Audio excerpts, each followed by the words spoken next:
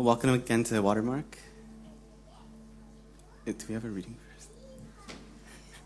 Okay, sorry. Please pay attention to. So this morning, we're taking a look at the biblical perspective of money. As we continue to prepare our hearts, please join me in the reading of this passage found in Matthew 25:14-30, and the words are up on the screens. Again, it will be like a man going on a journey who called his servants and entrusted his wealth to them.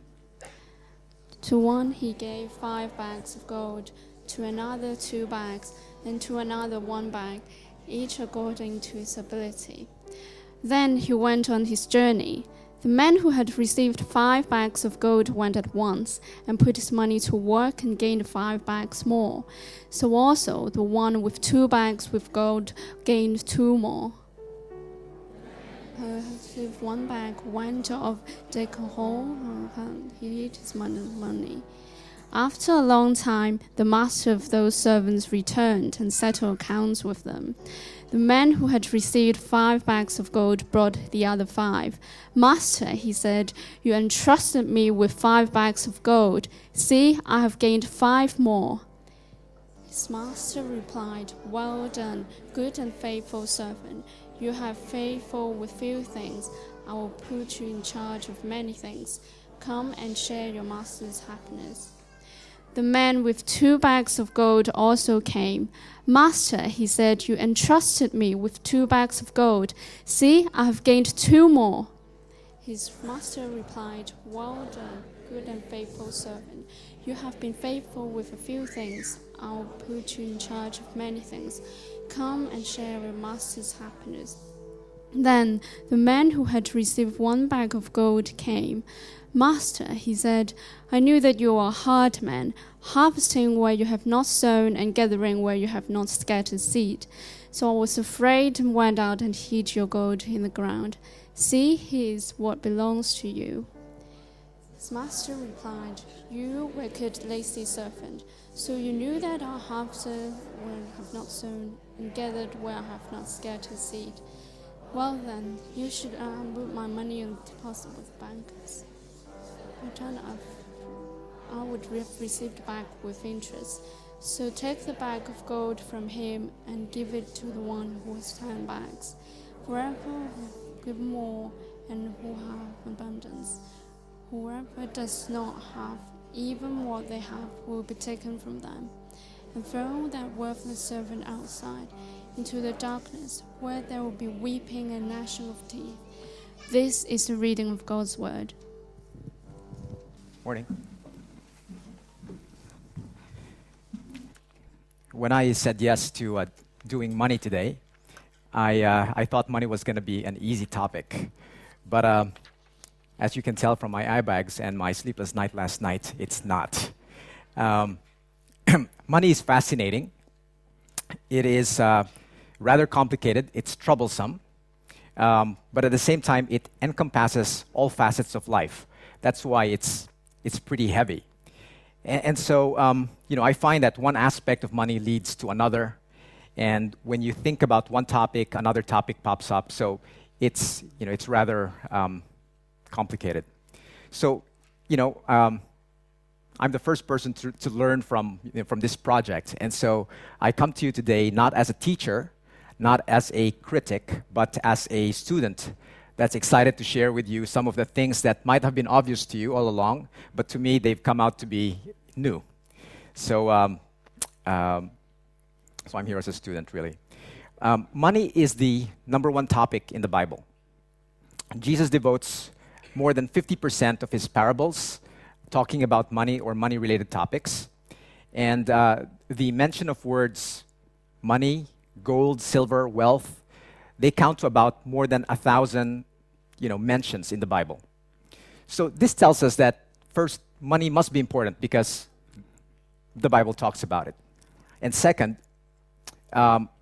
money is repeated all the time. And God probably in his patience knows how stubborn we are, just like little children.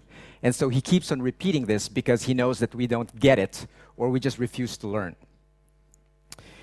I find myself spending more time, obviously, on other books, Financial Times, Wall Street Journal, more than looking at the Bible for instruction on money.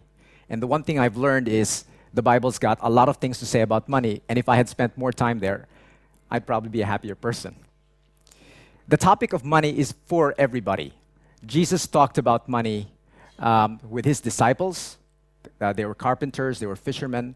He talked about the lady that had given her last savings, last cents to the church in the offering. He talked about the rich young ruler. And so he talked about money to all the cross-section of society. And so as we think about money this morning, it's for everybody. It's for our kids, it's for our teens, it's for professionals, it's for people who manage households. So it's for everybody. So this morning, I propose that we cover some ground using two scripture passages, Matthew 6 and Matthew 25, with the following points. First point number 1, what is the trouble with money? From Matthew 6. Point number 2, what does the Bible teach about stewardship? And point number 3, how do we bring what the Bible teaches to our everyday reality? 3 points. So let's start with point number 1. What is the trouble with money? This reminds me of a story of a creative Christian banker who read Matthew 6, 19 to 20. And he said, Lord, I have come up with a new product for you. I've found a way to create treasures on earth where moth and vermin cannot destroy and where thieves cannot touch. And Jesus says, well, son, let me hear about it. And the creative banker proudly says, well, Lord, they're called sure-to-make-money deposits, or also called principal-protected notes. For those who are not familiar with these things lost everything in the financial crisis of 2008. Do we sometimes become creative in interpreting what the Bible teaches so that we shirk from following it? I think oftentimes we don't want to feel guilty about what the Bible teaches, or we feel that the Bible is rather radical with what it teaches, just like the story of the rich young ruler, that we try to either shirk and not read the Bible, gloss over, or maybe have our creative twist about looking at these verses. You see, money can blur our eyes from appreciating and applying what the Bible teaches. One might ask if we believe in Jesus' words in Matthew 6, 19 and 20, and we'll say yes. Then the follow-up question arises. Well, then if you believe this, why do you accumulate so much stuff that you don't need? Both money and possessions. And if you wanted to be honest, you would have said, well, I do this because I worry that if I run out of this stuff, Jesus might not be able to give me the cash I needed, or maybe he might give me that cash, but it's not enough or equal to where I wanted to live my life, my standard of living. So we chase money in violation of these verses, 19 and 20. And here we see how we get tripped up by money in becoming a true follower of the teachings of Christ. So you see, we call ourselves followers of Christ. That's a really cool buzzword. But if someone looks at how we deal with money, and they're going to put that beside the teachings of the Bible, they're going to say, well, you know what? 1 and 1 don't add to 2. You don't look like a follower in Christ. So this is where we get tripped up when it comes to being obedient to the Bible. There is a powerful relationship between a person's spiritual condition and his attitude and actions regarding money. Someone once gave me the illustration that if you had given me your checkbook, then I can tell you the state of your spiritual life. I guess, you can work that for credit cards as well. Credit card statements. Jesus tells us in Matthew 6:24 that we cannot serve two masters. Either you will hate the one or love the other. And he says that we cannot serve both God and money. While this is plain and simple, this seems like a problem for us. And money has a power to confuse us regarding what is really important. There is one great example of how money can cause poor judgment. And this is seen in the story of the rich young ruler, Matthew 19, 16 to 26. You will recall in this story that the rich young man comes to the teacher and says, "Teacher, what must I do to gain eternal life?" And the teacher tells the young ruler, "Well, you must do the following commandments, and in addition to that, sell all of your possessions and give it to the poor." Well, the rich young ruler decided that he couldn't do this deal, so he chose money over eternal life. Folks, do we choose money over eternal life? And of these two masters that's mentioned in Matthew, which of these two masters do we actually serve and follow every day? While we may all sit here and say, of course, what's the rich young ruler, what's this rich young man thinking about? I mean, like, he can't be me. He's totally deluded. And the problem with that is we live in a culture where the influences of materialism slowly creep in and affect our better judgment. So what this does is, before we know it, we're making decisions that we wouldn't have been making if we had a clear mind. What are those things we need to watch out for? For example, has profession become our identity? Does looking good replace being good or doing good? How would we feel if we lost all of our savings tomorrow? Will we grieve for more than 5 minutes? Money tricks us to think that we have security and control, even if in reality we don't. Money has the power to keep us from asking these hard questions about our lifestyle, about our work, and about our relationships. In Matthew 6:21, Jesus tells us that where our treasure is, there our heart is also. That's from Matthew 6:21. Our attitude on money is a litmus test of our true character. Our attitude on money is a litmus test of our true character. This is an index. Money can be an index of our spiritual life. This is one of the easiest places where a believer can stumble, and in particular, how we behave in the workplace. People will watch and can easily see how we work with money in the workplace and how it impacts the way we live, how we make business and family decisions, and the way we think. Are we living as if we are of this world? Or are we living like the example of Daniel, where while he was in enemy territory, he was doing things in excellence, but at the same time, he was keeping himself apart from the culture of that time. If we are obsessed with money and possessions, this shows in our lifestyle.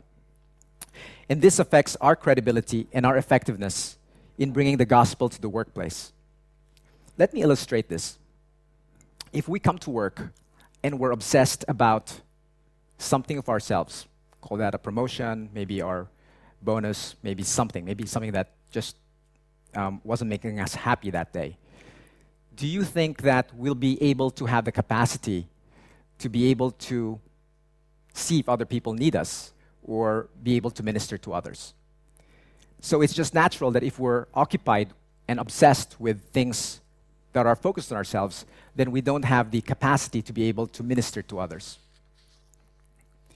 If we want to be credible Christians in the marketplace, then how we work with money is the one obvious place where we can make a difference. So let me summarize and conclude this first point. Jesus is concerned about us, and that's why he mentions money several times, and he says that money can blind us and trip us. That's why he speaks plainly about money, and he mentions money several times. But we have to make these messages sink in. Money can be a powerful stumbling block in our faith and our witness, and we have to watch constantly if and how money is getting to us. Let's move to point 2. What does the Bible teach about money, and in particular stewardship, in Matthew 25:14-30?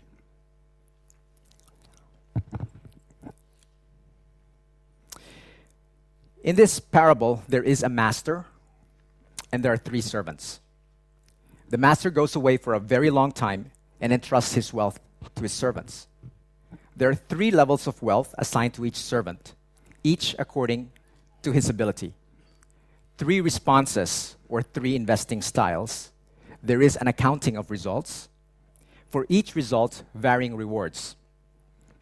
To those that did well, they share in the master's happiness and will be put in charge of many things. For the servant that did poorly, our problem servant, the punishment is harsh. The master calls them lazy, worthless, and wicked. And there will be weeping and gnashing of teeth. This parable is about the condition of our hearts. I always like this parable because as an economics student, I like the way that the Bible's teaching was very consistent with the the capitalist ideals of resource maximization. But I guess this is one of the things that I learned working through this project. So thank you, Tobin. But this is totally missing the point, obviously. We're not looking at it in the proper light. Let's focus a bit on the third servant. Let's put ourselves in the shoes of the third servant. What do you think was running through the servant's mind? Well, number one, he says, the master is leaving for a very long time. There may be a chance the master may not come back. Oh, wait a minute. He's giving away bags of gold. 5, 3, and 1 to myself. If the master may not come back, then probably this bag of gold might be mine. That's interesting. But wait a minute. The other servants got 5 and 3, and I got 1. I am livid about this. I'm mad. This is injustice. So what do I do with this? Well, the other servants, they can do whatever they do with the bags of money. They can party, they can do stewardship. But I will bury this in the ground because this is my treasure. If the master doesn't come back, this is my only hope of being a free man. This is my only hope of being a rich person. So let me bury this in the ground. You know what? The master does return. And he reviews the results of his servant's work. Our problem servant made how much? 0. Probably even negative if we consider inflation during that time. So why do you think he behaved this way? He said he was fearful of his master. But perhaps this was just an excuse that he tells the master so the master wouldn't get mad at him. But in reality, his greed was so overwhelming that it paralyzed him, and as a result, he failed to do the right thing. This man's problem was that he was thinking of his bag of gold as his security. And he wasn't using the wealth that the master had given him for the purposes that they were intended for. This resulted in wasted resources, and as a result, he was punished heavily for that. This is a tragedy. In preparation for his return, God wants us to fix our hearts. For where your treasure is, there your heart is also. So we ask ourselves, what is the condition of our hearts today? Are we prepared for judgment when the master comes back? Or have we been burying our bag of gold in that hole on the ground to feed our selfishness? Let's talk about ownership. Who owns these bags of gold? If we step into this parable, we are the servants and God is our master. God is our master who owns everything. King David best models this perspective of ownership in Psalm 24:1, which is in your bulletin. The earth is the Lord's and everything in it. One of my favorite prayers to remind me of this perspective is David's prayer on 1 Chronicles 29:10-16, when he was dedicating his temple to the Lord. Let me read some of those passages. He says, "Yours, O Lord, is the greatness and the power and the glory and the majesty and the splendor, for everything in heaven and earth is yours. Yours, Lord, is a kingdom. You are exalted as head over all. Wealth and honor come from you. You are the ruler of all things. In your hands are strength and power to exalt and give strength to all. Now, our God, we give you thanks and praise your glorious name. But who am I and who are my people that we should be able to give as generously as this Everything comes from you, and we have given you only what comes from your hand. We are foreigners and strangers in your sight. As we are all ancestors, our days on earth are like a shadow without hope. Lord our God, all this abundance that we have provided for building you a temple for your holy name comes from your hand, and all of this belongs to you. Isn't that a great way of restoring our perspective on things? When I feel that I'm a bit confused about things, I oftentimes come back to this prayer, and it helps me in maintaining that perspective. So do you know what David was doing here? He was worshiping God. What David was saying here was that even if what we have is a result of our hard work, this hard work is really a gift of God. God is our provider, and the only natural response is to give him back the work of our hands as an act of worship, as David did. If we remember that God owns everything, we are unattached to the things of this world. We feel liberated and unencumbered. Tim Keller in Redeemer says that if we have this perspective, then we become more promiscuous about the spending of our money. I thought that was a little bit strange of a term, but as you think about it, if you have this perspective about ownership, it'll be easier for you to let go of money. And as a result, you're able to open up the chances of blessing other people with this money. Many of us seem to spend our lifetime striving for things to own, and once we get them, we are determined to protect what we have and accumulate more. And so our minds are constantly preoccupied with worry. And as Matthew 6:32 says, like pagans, we are running after these things. God commands us in Matthew 6:25-34 not to worry, but to trust in his provision. If we worry and are constantly preoccupied with chasing after all this, then we miss out on God's blessings. What are we worrying about right now?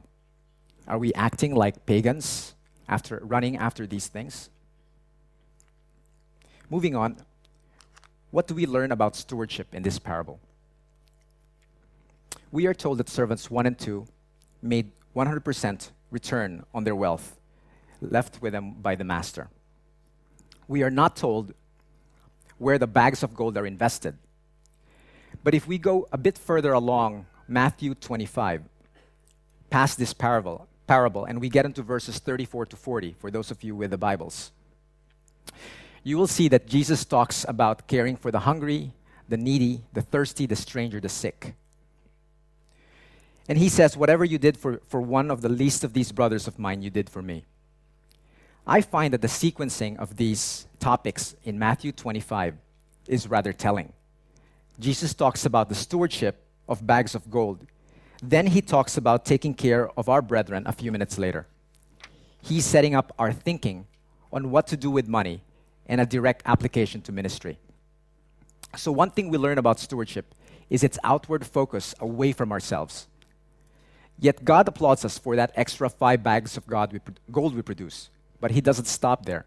He tells us to use that in ministering other people. Do we ever wonder why God blesses us? God wants us to be faithful with what he gives us. And if we please him with what we do, with the little that he gives us, then he will put us in charge of more things. So what do we take away from this parable? First, the trouble with money stems from the condition of our hearts. We are taught to guard our hearts from greed. Second, if we remind ourselves constantly that God owns, controls, and provides for everything, we allow ourselves to live lives that are free from worry and gives us a chance to witness and enjoy the many blessings that God wants to give us. And lastly, stewardship is all about the outward focus away from ourselves. Moving on to point 3 now.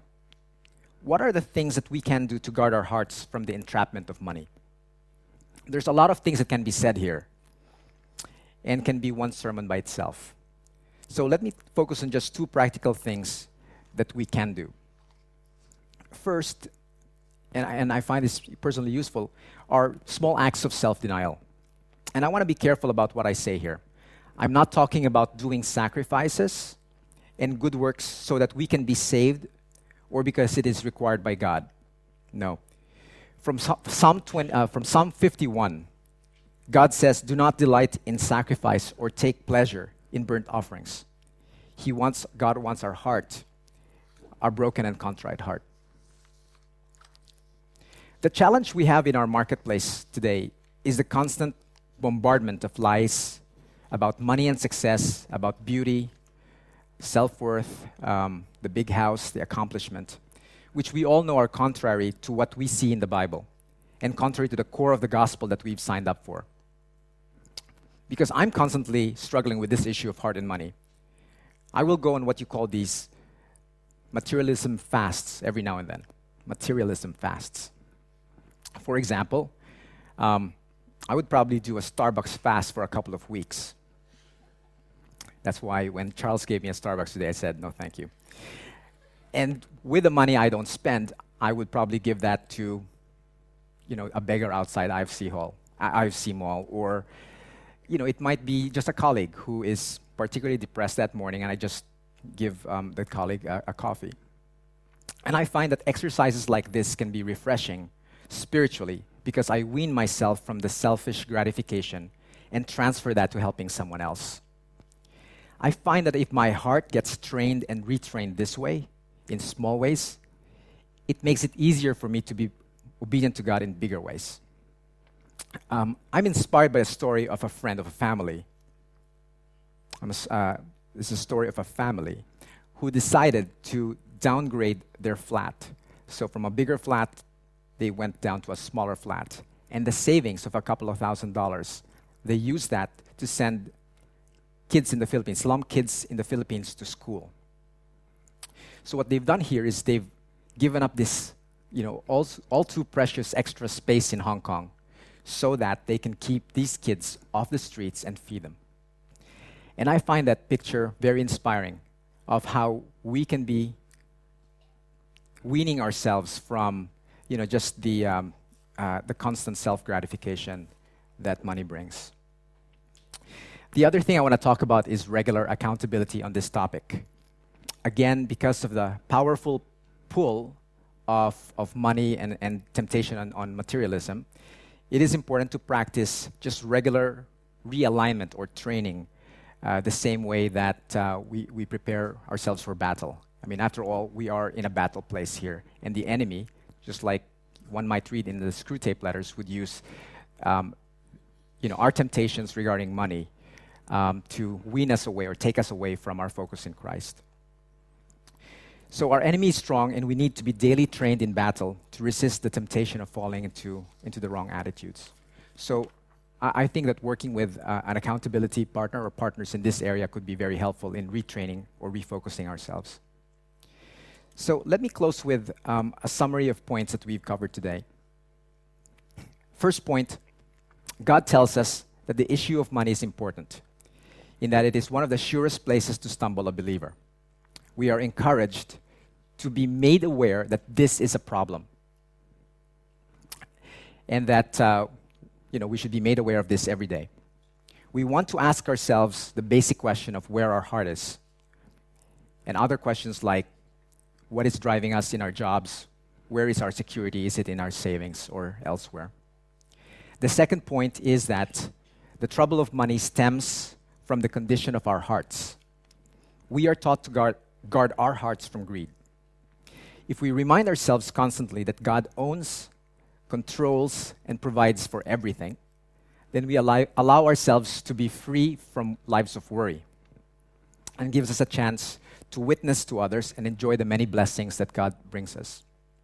And lastly, we learn that stewardship is not about ourselves. Stewardship is all about being outward and being able to minister to the communities around us. And lastly, because of the strong pull of materialism, we need to be deliberate about aligning our perspectives every day. So with that, I'd like to close in prayer.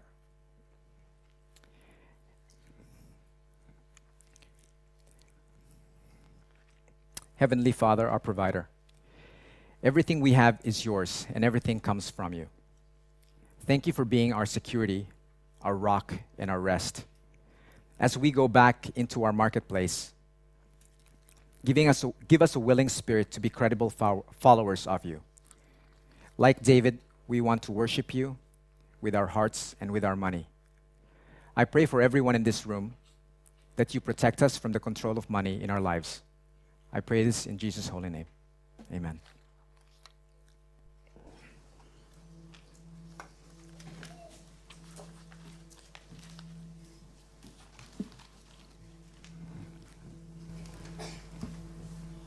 If I live with my eyes closed with greed and distrust, my body is a dank cellar. I can't worship two gods at once. I can't worship God and money both. Don't hoard treasure down here. Don't fuss about what's on the table at mealtimes. Don't worry about missing out. I'll find all my everyday human concerns will be met. And who really cares if the clothes in my closet are in fashion? There's far more to my life than food and outer appearances. Don't get worked up about what may or may not happen tomorrow. The place where my treasure is the place I will want to be and end up being.